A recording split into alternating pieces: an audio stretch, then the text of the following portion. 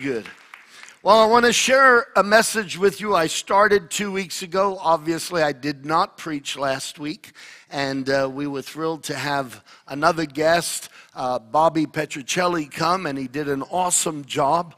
But 2 weeks ago, I started a series. We kicked off the new year with a series entitled The First Step to Your Greatest Successes in Life. I don't believe that life is meant to be one success. I believe all of life was meant to be successful. I believe that that is in the heart of God. God never planned misery. God never designed failure. God never intended for heartache or breakup. God always intended, as we see the world before the fall in Genesis 1 and 2, He always intended that life would be filled with life and life full of abundance. That radically changed in chapter 3. A dismal failure on the part of the very first Adam. And so I believe that God doesn't want you just to have a success in 2023 or a couple of successes. I believe that God wants us to have successful lives. Now, we can define or determine what success means by many different ways. But I want to categorically state that what the world calls success is not always what God calls success. A successful life is a life that is filled with a love for God and filled with the love of God. There's nothing that will ever make you more secure than knowing how much God loves you. And so a successful life is not only a life filled with a love for God, but being filled with the knowledge, the understanding, the absolute conviction that you are loved by God.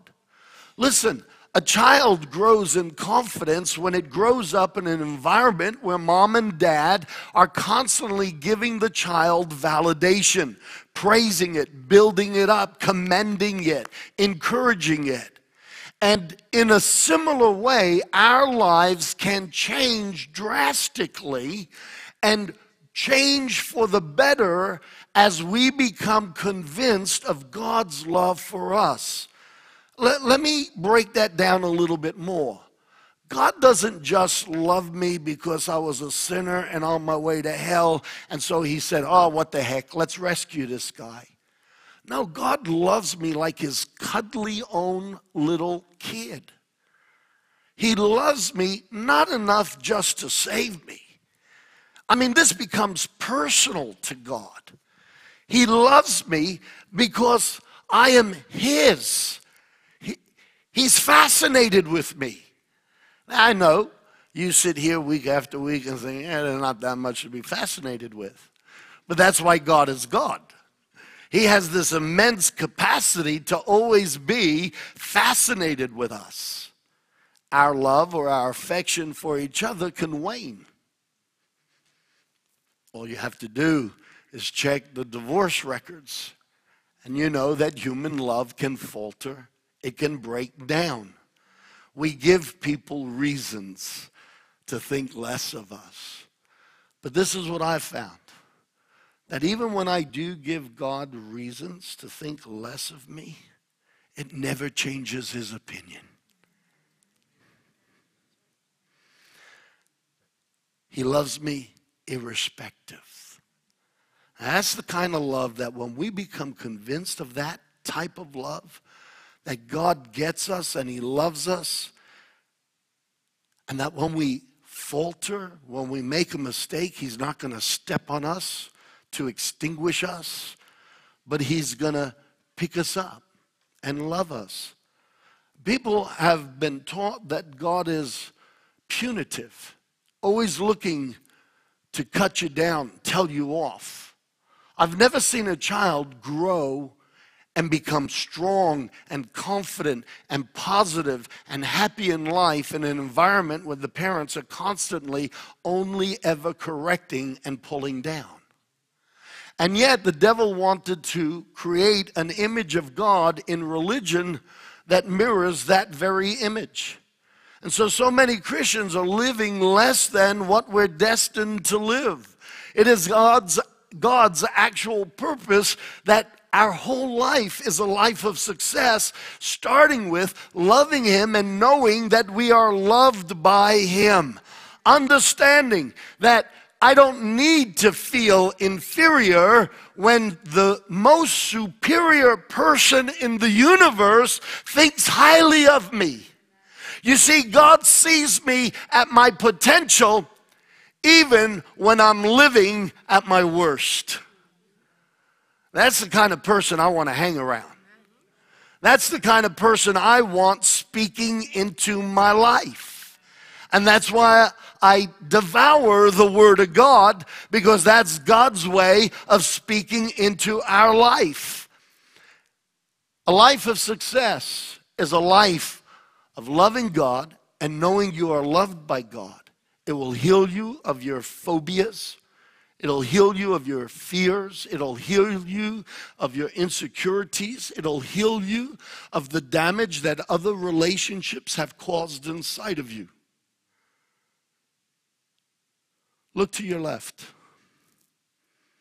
You've just seen a piece of artwork that is scratched and dented and a little broken. But you have also seen God's creation, and God sees it as redeemed and beautiful and precious. Yeah, give Him a clap. Come on, give Him a clap. And unfortunately, Paul mentions, and I say this often, the Apostle Paul says in one of his epistles that there are doctrines of demons. And I think one of the doctrines that demons and Satan have scribbled the most into church awareness and consciousness is a God who's a judge.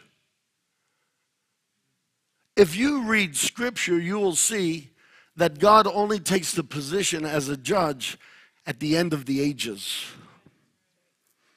Until then, He's creator and He's father. He's my dad. And unfortunately, sometimes our human relationships overshadow, if they've been negative, they overshadow and cast or blur a discrepancy onto the image of God. God wants us to be successful. Success is defined by having a great relationship with God and knowing you're greatly loved, and then having great relationships with one another. Success is not always determined by being first in the world's eyes. Success is not always determined by being the most popular. Success is not always determined by how much money you have. Because I have found a lot of people with very little happiness, and yet they have money. And I've found some people who have less than, and they are very happy on the inside. I'm not preaching against money. I'm not preaching for money. I'm saying that a material element like money isn't the foundation of our happiness. Hello? Now, can money used the right way add to our happiness? Absolutely. And God has no problem with it. If you read in Genesis chapter 1, God's the one who put the gold in the ground. God's the one who put the precious stones in the ground. The devil is the one who makes it a priority and changes our focus so that it becomes the center of our life. So much so that Jesus one time referred to money as a spirit. He called it mammon. Not manna, mammon. He said, in the spirit of mammon drunkens people's minds and absorbs their attention so that the focus becomes about how much mammon we can get. And Jesus said, you can't serve mammon and God. One must submit to the other. Tithes and offerings is a good way for me to keep practicing that mammon will submit to the Father in heaven. Can I get an agreement? Yeah. Do you know, a lot of people think about tithes and offerings as what I have to give away. When I give tithes and offerings, it's an insurance for me that my life stays focused and centered on the things that really matter and really count. Absolutely.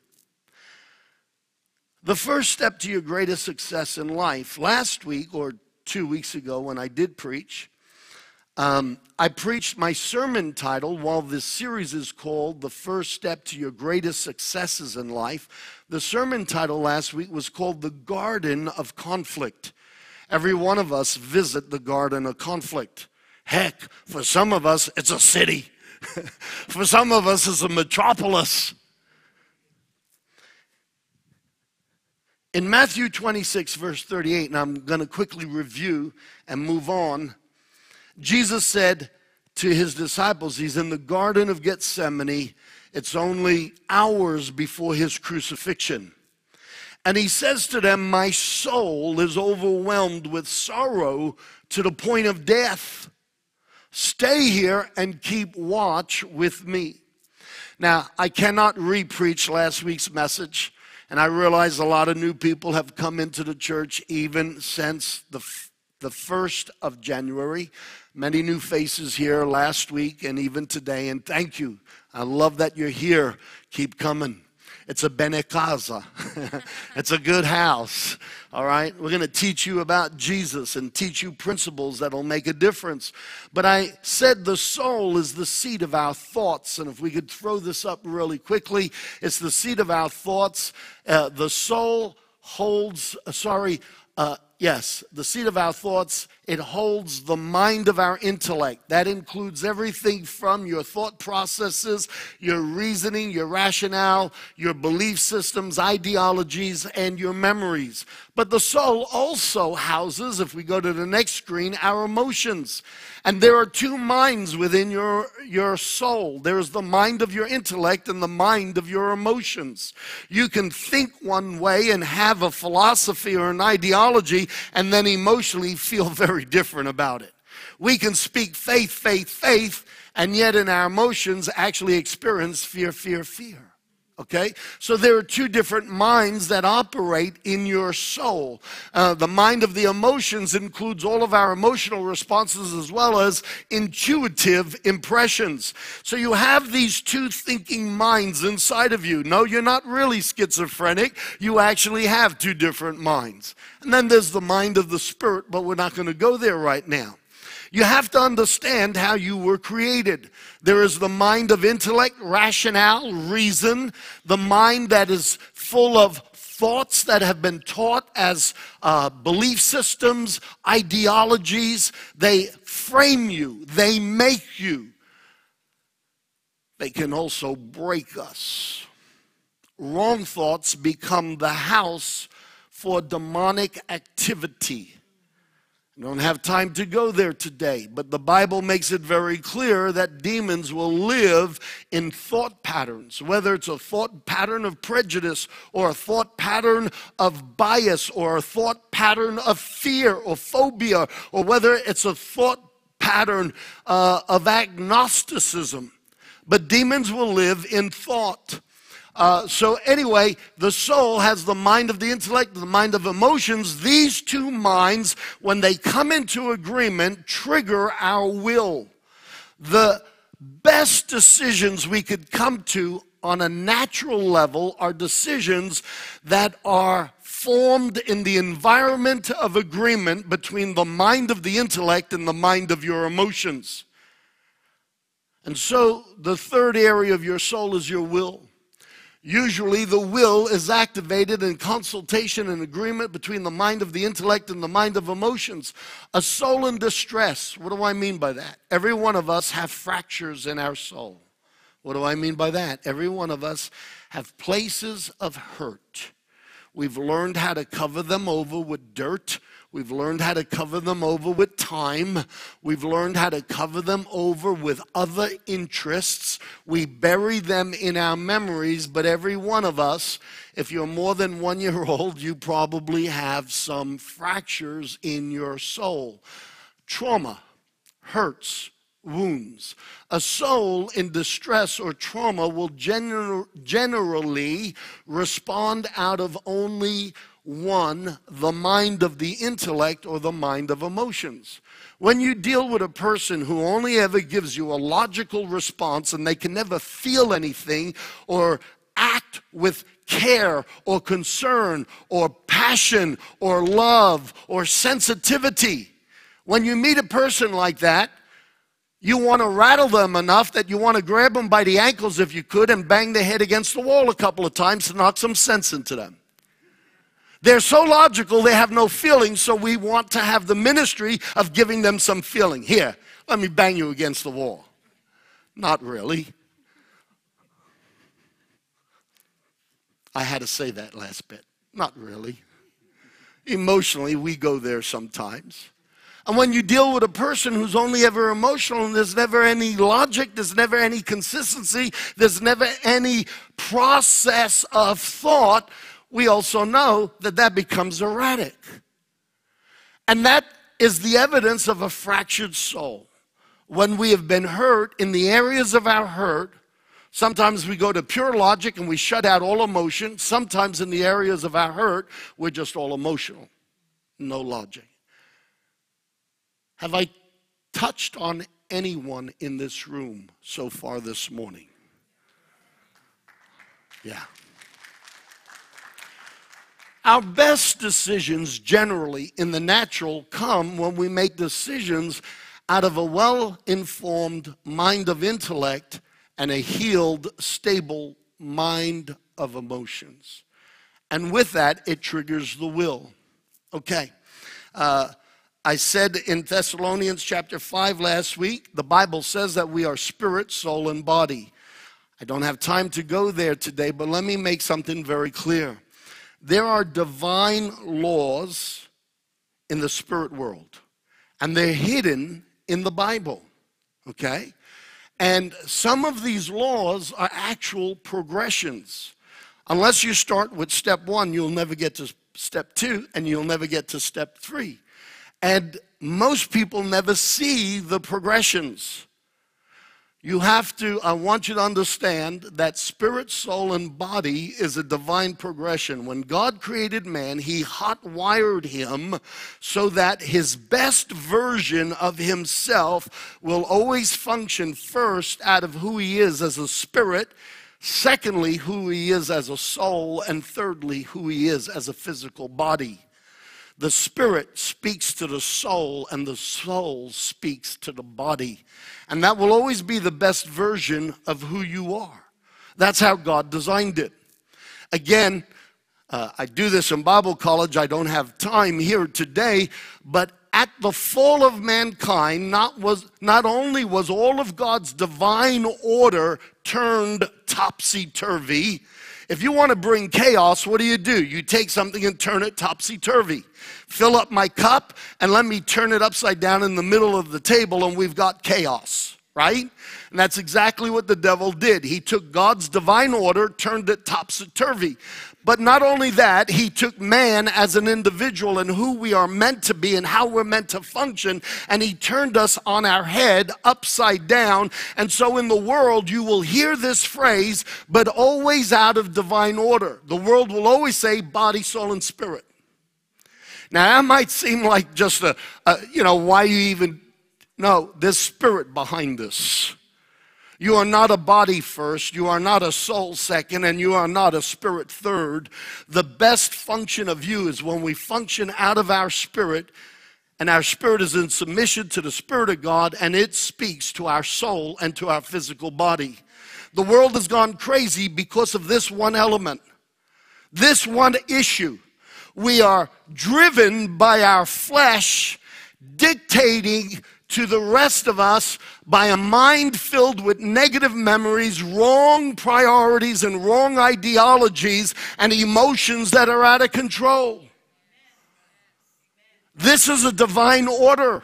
And if we are going to have our greatest successes in life, if we're going to live that way, we have to understand how we have been created and get back to the manufacturer's program. Can I get an agreement here? Come on, if you agree, put your hands together. There's nothing like God's word and God's order to bring us back to the manufacturer's specifications. It doesn't matter how much the world will break you, God has a way through Jesus Christ to remake you. Oh, I like that. That sounds good. It doesn't matter how much the world has broken you or can break you, God has a way through Jesus Christ to remake you. Yeah, that was good preaching. Very quickly, whenever we respond out of our soul first, it will produce soulish fruit. Secondly, whenever we respond out of the desires or urges of our physical body, it will produce fleshly fruit. The garden of conflict, you can go there anywhere in the world. You could be in your bedroom and walk into the garden of conflict. The garden of conflict is where our will and our way crosses God's will and God's way. The Garden of Eden brings us back to where the first Adam visited the garden of conflict and he failed. He listened to his soul and his body and ignored his spirit and the Spirit of God. I will prove that to you next week. Next week I'm preaching a message entitled Soul Control. Soul control. I will break down how your soul operates even more. It'll be crystal clear, and I will show you why it goes wrong, how it goes wrong, and how you can rewire that so that you have control over your soul. How many of you think you want to show up next week? All right. The Garden of Gethsemane brings us to where Jesus, the last Adam, visits the garden of conflict. He was troubled in his soul. He knows what's about to happen. He lets us know he was troubled in his soul. He was in the Garden of Gethsemane, but he was in the garden of conflict. He said, God, if it's possible, take this cup away from me. Come on, break it down to street language. This is today. What did Jesus say? God, if there's another way of saving the world, rather than me having to be pinned to a cross and whipped like a, what's that thing you have at birthdays and you? Piñata, there you go. Is that how you say it in Spanish? Piñata. Piñata. Piñata. No wonder they hit it. Piñata. It sounds angry. Piñata. Pastor Tom is going to be my piñata. Ah! All right. Just lose it once in a while. That's okay. I never said I wasn't broken. Got to reel those emotions back in. So, Jesus visits the garden. Jesus visits the garden of conflict in the Garden of Gethsemane. And he's got to deal with the mind of his logic and the mind of his emotions. Because whatever decision comes out of those two, that's what he's going to do. And Jesus goes to his spirit and responds out of his spirit and tells his spirit to tell his mind what to do and his emotions what to do. And he submits to the will of the Father. And we know that because he said, even though I feel this way, God, even though I feel like a schizo, my thoughts are going one place, my emotions are going another place, God, not my will, but your will be done. Okay. It is where, Jesus shed his blood to redeem us from the curse. The first drops of blood were shed in the garden of conflict. Yes, they were shed in the Garden of Gethsemane. He sweat drops of blood. None of the gospel writers mentioned this, only Luke. Luke wasn't present. He wasn't one of the 12 disciples. Luke was a doctor who took it on himself to collate all the information from all the witnesses who lived with Jesus and followed him, and he made a historically accurate account. The other three gospel writers, when they wrote about this, didn't see the significance of the fact that Jesus sweat and sweat blood at the same time. But it took Luke's attention. He's the only gospel writer who writes it, because he understood that this was the initial stages of a human life breaking down to the point of death. And so he makes note of it in his gospel. But why it's so important to us on a spiritual level is because the curse came because Adam said, my will, not your will, be done. And here Jesus, the very first act of redemption, he is shedding his blood on a cursed soul so that you and I can be released from the sin nature and have a nature that is now led by the Holy Spirit. Somebody say, thank you, Jesus. I am so glad he came to the party.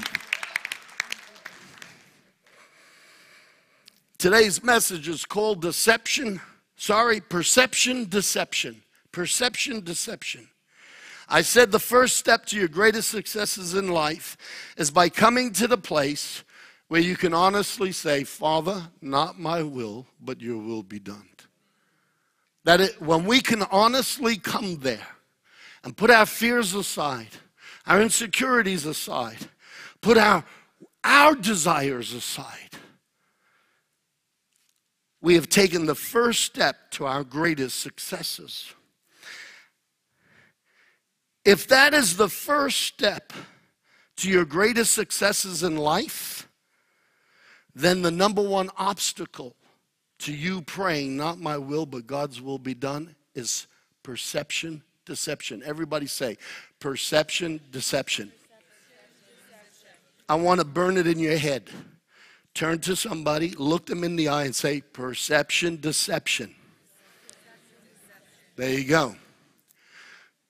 I'm going to show you what perception, deception is. Genesis chapter 3, verse 1. Now the serpent was more crafty than all the wild animals the Lord God had made. He said to the woman, did God really say you can't eat from the tree in the garden? If you read chapter 2, you'll see God said to Adam, before he created Eve, Eve had secondhand knowledge. It was Adam's responsibility to protect his woman. Men, listen to me. You better get spiritual, because if you want to get back to divine order, it is the man's responsibility to get knowledge from God firsthand and to be the protector of his family. Every one of us want to be macho. Every one of us want to be strong. Every one of us want to fill the picture of what a rugged man is. But the most rugged, strongest man is the man that God designed, and it's a man who's not timid to be spiritual. A spiritual man is a strong man, because a spiritual man can say no to his body. A spiritual man can say no to his soul. A spiritual man can say no to the onslaught of a public opinion and stand in opposition to the majority. I don't know how the devil made the image of spirituality wussy. You cannot be spiritual in a material world and be a wuss. Hang on a second. If you really got what I just said, and if you really believe it, you need to stand up and give the Lord a standing ovation. Come on. Come on. There is nothing wussy about being spiritual. There's nothing weak about being a man or a woman of God. There is nothing limp about being spiritual for Jesus. It takes a hero in a demon-infested world to remain spiritual. Amen. Well, I had fun doing that. Did you have fun doing that?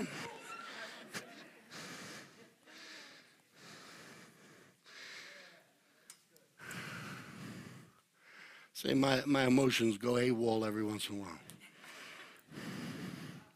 And then my logic pulls in and says, okay, Rob, they're looking at you.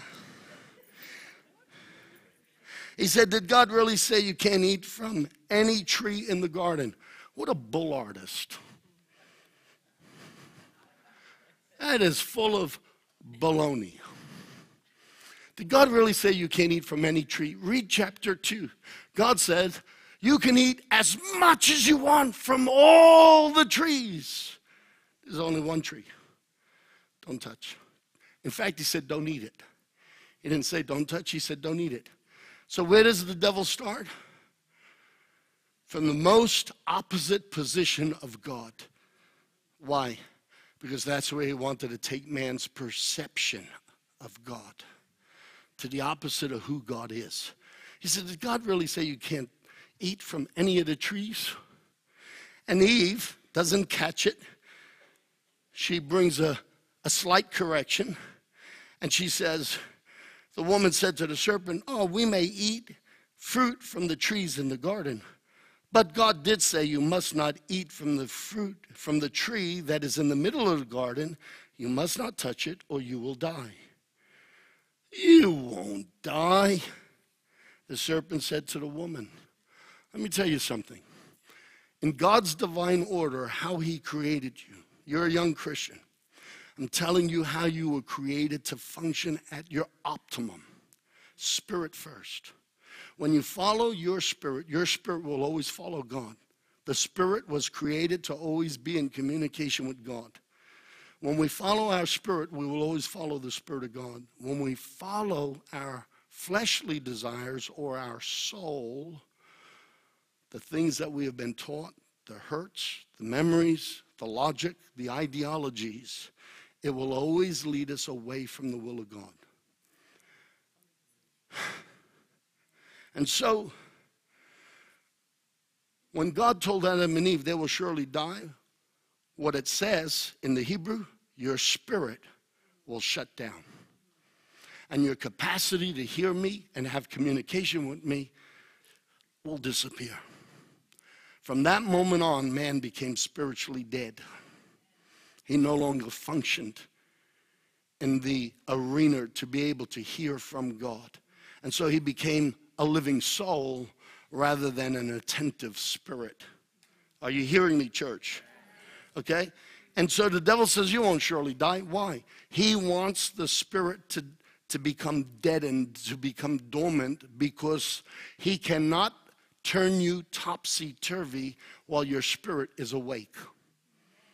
And so he deadens the spirit, so now you have no option but to feed the soul through the gateways of the physical body. What you see, what you hear, what you taste, what you touch, what you feel. Okay? It was his ploy to turn man upside down and take him out of God's divine order. He says, you will surely not die. Liar, liar, pants on fire. You know why there's fire in hell? Liar, liar, pants on fire. Thank you, you could come back. You laughed. She giggled. You smiled. I won't ask you to laugh, then it'll be too fake. For God knows that when you eat from it, this is the devil, your eyes will be opened and you will be like God. What a stupid, moronic thing to say. Because when God created Adam and Eve, he already created them in his image. It was his goal, it was his heart, it was his desire that everything he was, he would put into them so that there would be a reflection of his beauty, his goodness, and his greatness. And so we don't realize that the devil's already lying. Even here he's lying. Oh, God's afraid you're going to be like him. Hey, you know what God wants the most in the church? He wants all of us to look more and more like Jesus. Man, the world would be a different place if the church really looked like Jesus. Turn to somebody and say, he's preaching to you. I know it. He's preaching to you. What a lie. The woman saw that the fruit of the tree was good for food. What needs food? Your soul or your body? The body. Good for food, pleasing to the eye.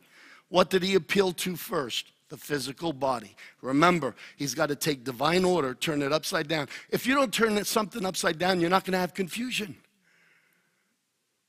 If you have divine order, you'll always have God's progress. But if you have disorder, you will have confusion. How many people get lost in confusion, right? Come on, you got to understand the mind of the strategist. This was Satan's very intentional deception. And so it appeals first to the need for food for the body. It appeals to the eye. And then she saw that it was desirable for gaining wisdom, knowledge. What's that? Your soul, mind of your intellect. Body, soul, spirit, nah. If we are going to walk into a lifestyle of great success, by God's definition, we have to recognize this divine progression and recognize that Satan deliberately tried to sabotage. So good to see you. Missed you the last couple of weeks. Good on you. He deliberately sabotaged that progression to get us out of the order of the manufacturer's specifications. And the sooner we recognize this and understand divine order, the sooner we start stepping into the blessings of God. How many of you want to step into the blessings of God? You're in the right place, okay? So when Adam faced the garden of conflict, which is the garden where your will crosses God's will, he stumbled and fell. Next screen. The dilemma was that he allowed the enemy to distort his perception of God from being a totally good God who only ever wanted the best for Adam and Eve to being a God who wanted to withhold the best from Adam and Eve. Your life experiences, your religious experiences, I didn't say your relationship with Jesus, religious experiences, life experiences, tend to cast a shadowy image of God.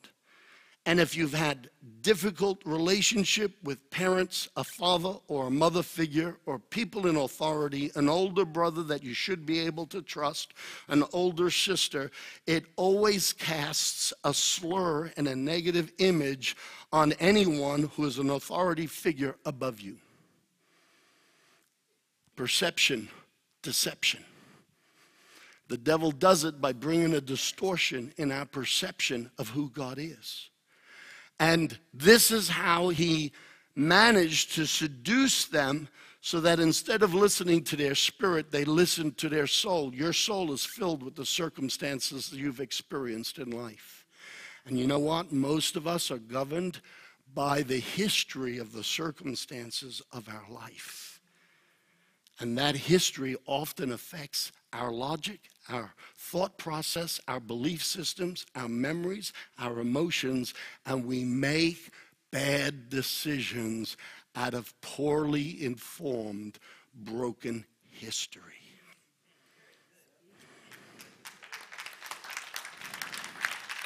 Now this time, turn to somebody and say, he's talking about me. But I'm being changed from glory to glory. Come on, say that. But I'm being changed from glory to glory. Amen. All right. How we doing? Okay, got to wrap this up.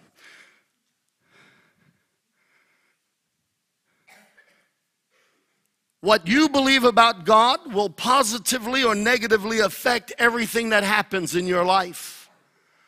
You know, it dawned on me as I was preparing this series, and I don't follow schedules, oh, Pastor, here's a schedule of what you should preach all year long.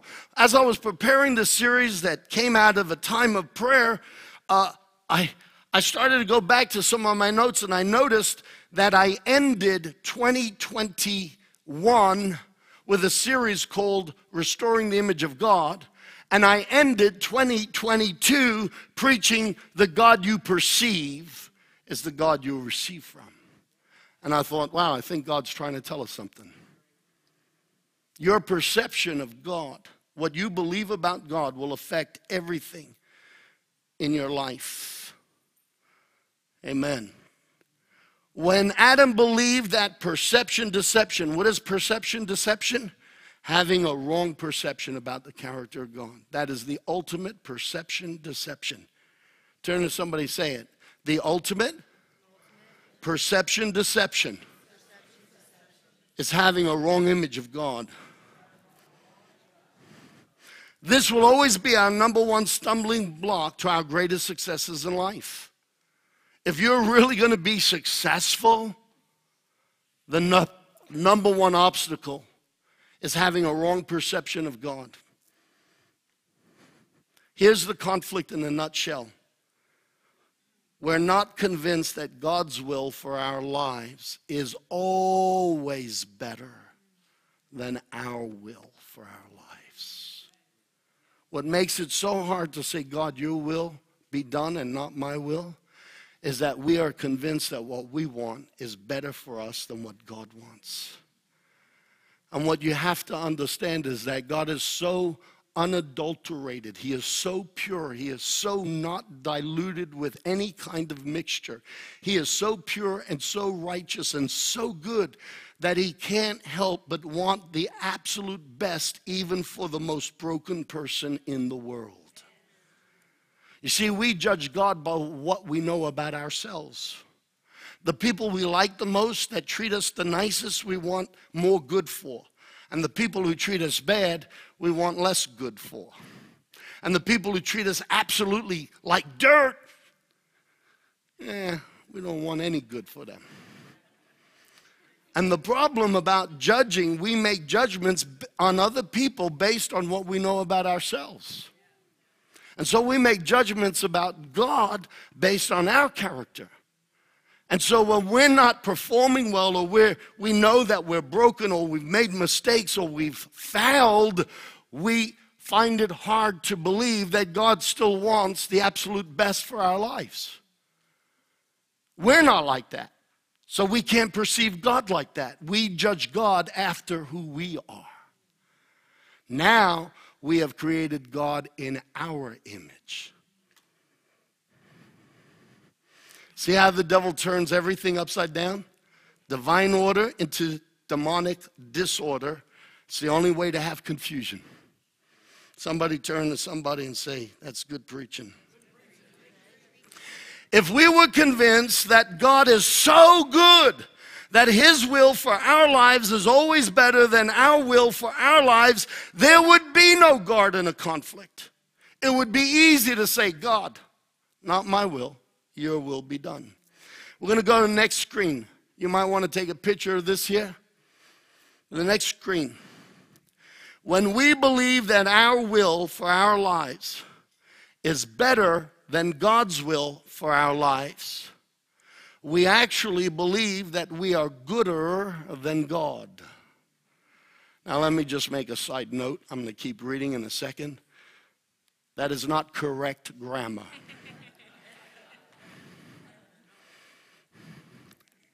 Just want you to know that I know it's not correct grammar, but it helps to stick in your mind.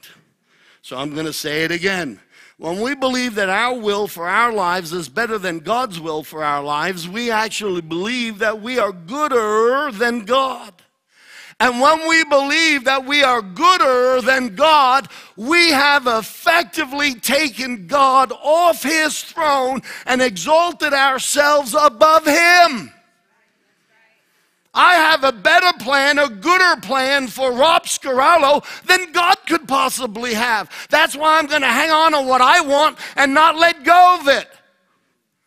And that is the basic problem in the garden of conflict, and it will always be historic of humanity. And the sooner we want to break out of the curse, the sooner we will learn to trust that God is absolutely good, and his will for my life is always better than my will for my life. Now turn to somebody and say, he's preaching to all of us. Look at the last line. Everything I just read, that's exactly what Satan did in his own fall. He thought his will and his way was better than God's will and God's way. And he effectively, in his heart, removed God off the throne and exalted himself above God. Interesting. Misery loves company. And here's the devil in his miserable mistake wanting to take us exactly down the same pathway. Recognize it. If you're a new Christian, recognize this. Trust it. God's will for your life will always be better than your will for your life. He is so good. He is so pure. He is so right on the money every time. You can't get a better picture for your life than God's picture for your life. God's life for you is better than your life for you. Praise God. All right. Jesus prayed, Father, not my will, your will be done.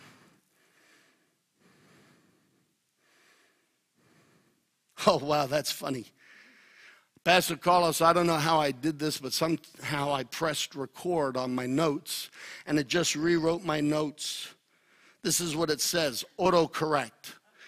Show me a picture for your wife, and dog's picture for you, awake dogs, right for you is better. You're not supposed to say amen now. Holy moly.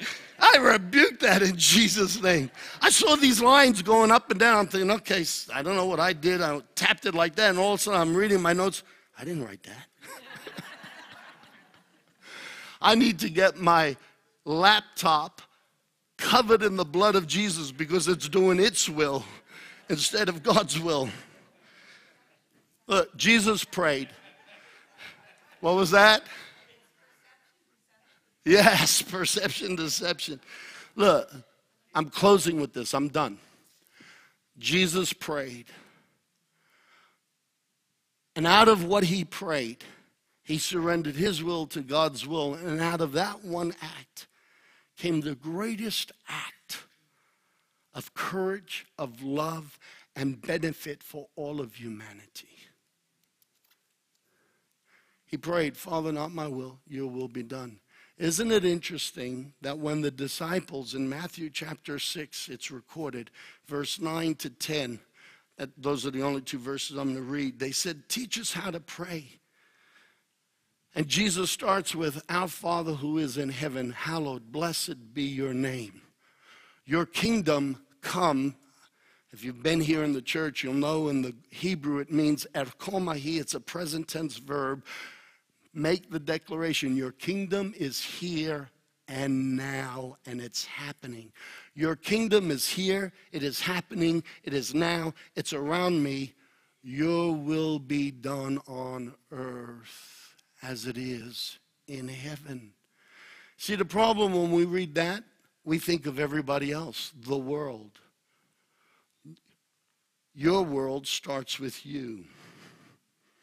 And so Jesus was teaching us to pray, your will be done here in this world first. Isn't it interesting that the moment the disciples asked Jesus to teach them how to pray, he immediately reestablishes divine order. Our Father, God's first, who is in heaven, blessed be your name. Jesus was asked, how do I get to heaven? And Jesus said, there are three universal laws. Love the Lord your God with all your heart, with all your soul, and all your might, and love your neighbor as yourself. You got to love God first above everything. Learn to love your neighbor and learn to respect yourself, because you will never love your neighbor if you can't love you.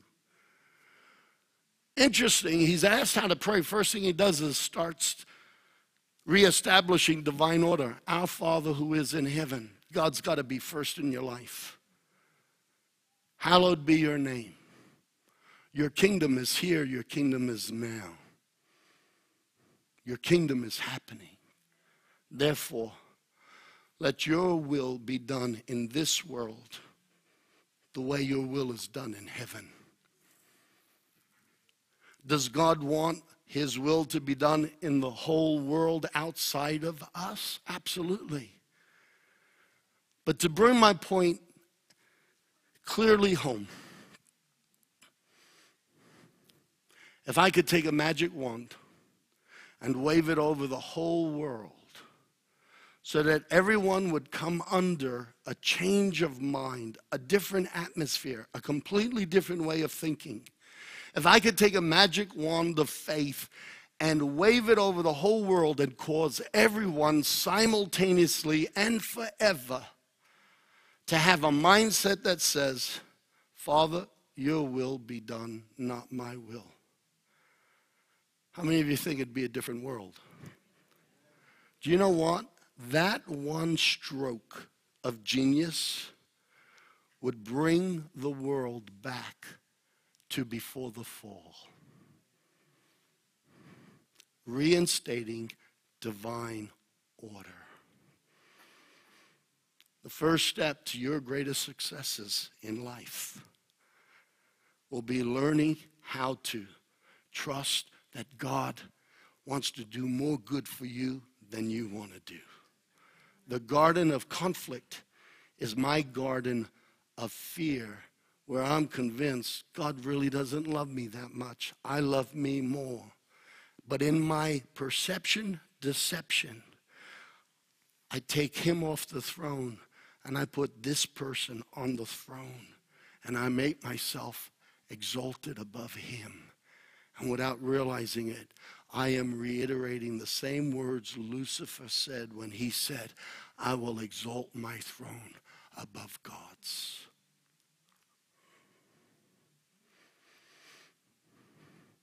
We never saw that coming, did we? I don't say that to drown you. I say it to rattle you so that you will understand how important it is in every aspect of life to say, God, not my will, your will be done. I'm going to close with this picture. It'll help you see everything with great clarity. You can put me out in the middle of Tampa City, and I can look down a city block and I might be able to see down 2, maybe 3. But God forbid the road curves, I cannot see around the curve. Even if a city block in Tampa was perpetually straight, I could only see so far. When I go to the beach, I see that horizontal line where the water meets the sky, and it looks like that's the end and I would fall off. I can't see the sea behind the sea or beyond the sea. This phrase, God, your will, not my will, is best pictured in this illustration. I can only see so far ahead, even if it's dead straight. I can't see beyond that horizon. I can't see around the right turn or the left turn. But God is exalted above the heavens, and he has a bird's eye view.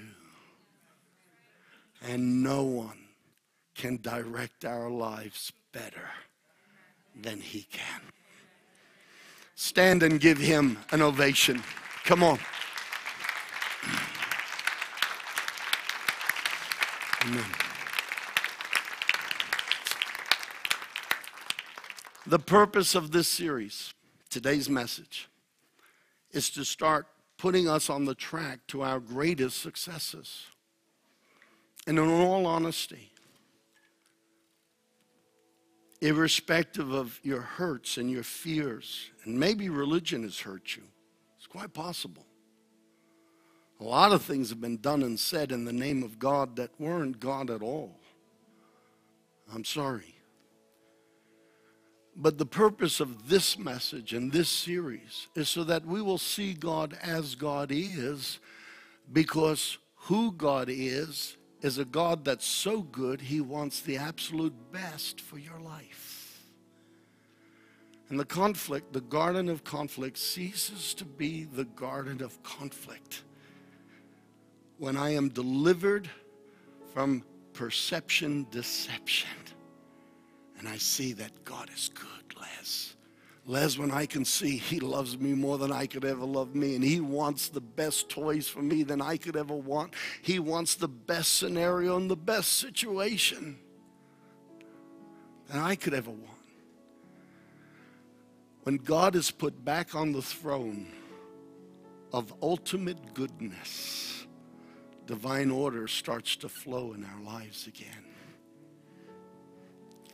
The devil could not bring demonic disorder until he obscured the perception of God. Maybe that's why the last 2 years God's had me end on a message or a series about who he is. It's so important. It really is. Religion has changed the face of God. But Jesus came to show us the face of God. I have people, worldly people say, I love Jesus. I love who he is, but I don't like religion. I say, ditto. Doctrines of demons. I want to encourage you. You've probably never thought about the fact that when you've insisted, no, God, I'm holding on to this here. I don't care. This is what I want. You probably never thought that in that process you were pushing God off the throne and taking his place. And so it's something we do unconsciously, not realizing it. But now that the Holy Spirit has brought it to the forefront of our attention, we need to, every one of us, because we all do it in varying degrees, need to come to the place where we say, hey, God, I need to set this record straight. There are things in my past I didn't ask you about your will. I just knew what I wanted. What I love about God is that he doesn't hold a grudge. And when we genuinely come to the place of recognizing a mistake, he lets us go. And he will take the curse and reverse the curse and bring the blessing. It's called redemption. He doesn't just redeem me so that I have life in heaven. He redeems all the messes in my life. Somebody say amen.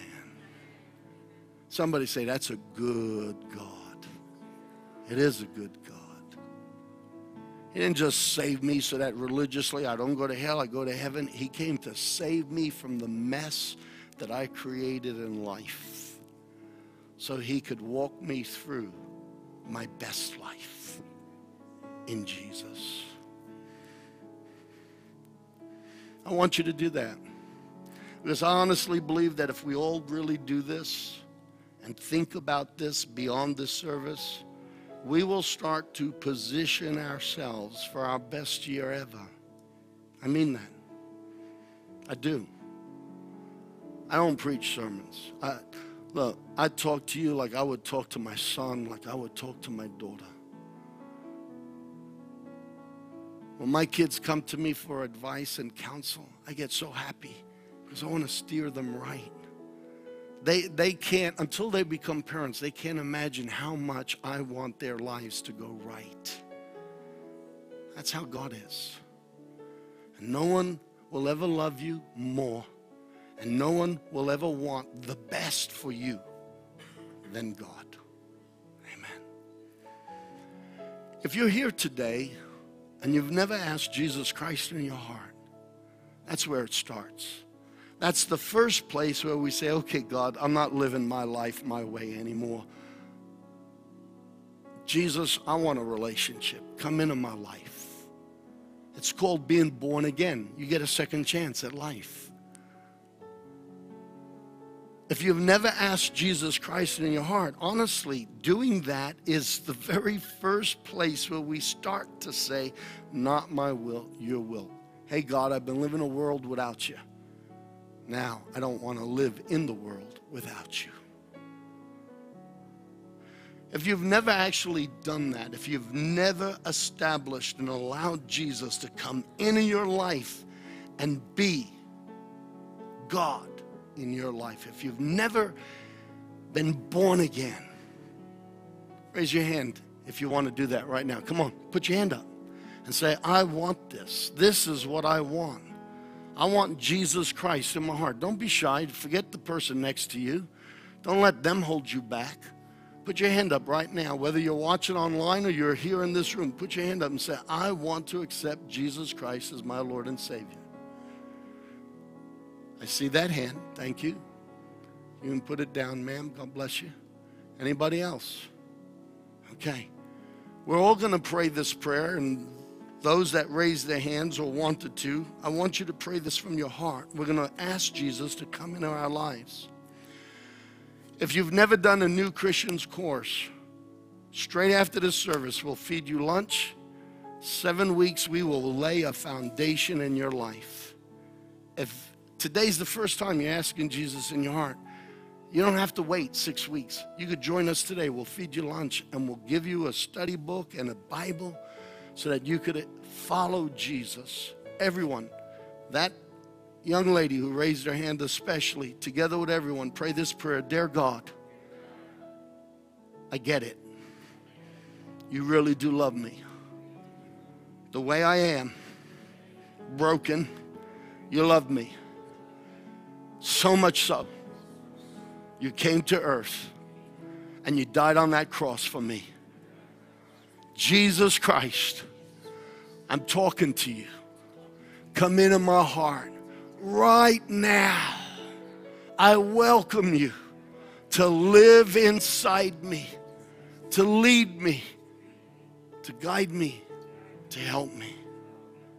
I've made mistakes. I sinned. I broke some rules. I'm sorry. I want to learn how to do it your way. Forgive me of my mistakes and help me with my tomorrows.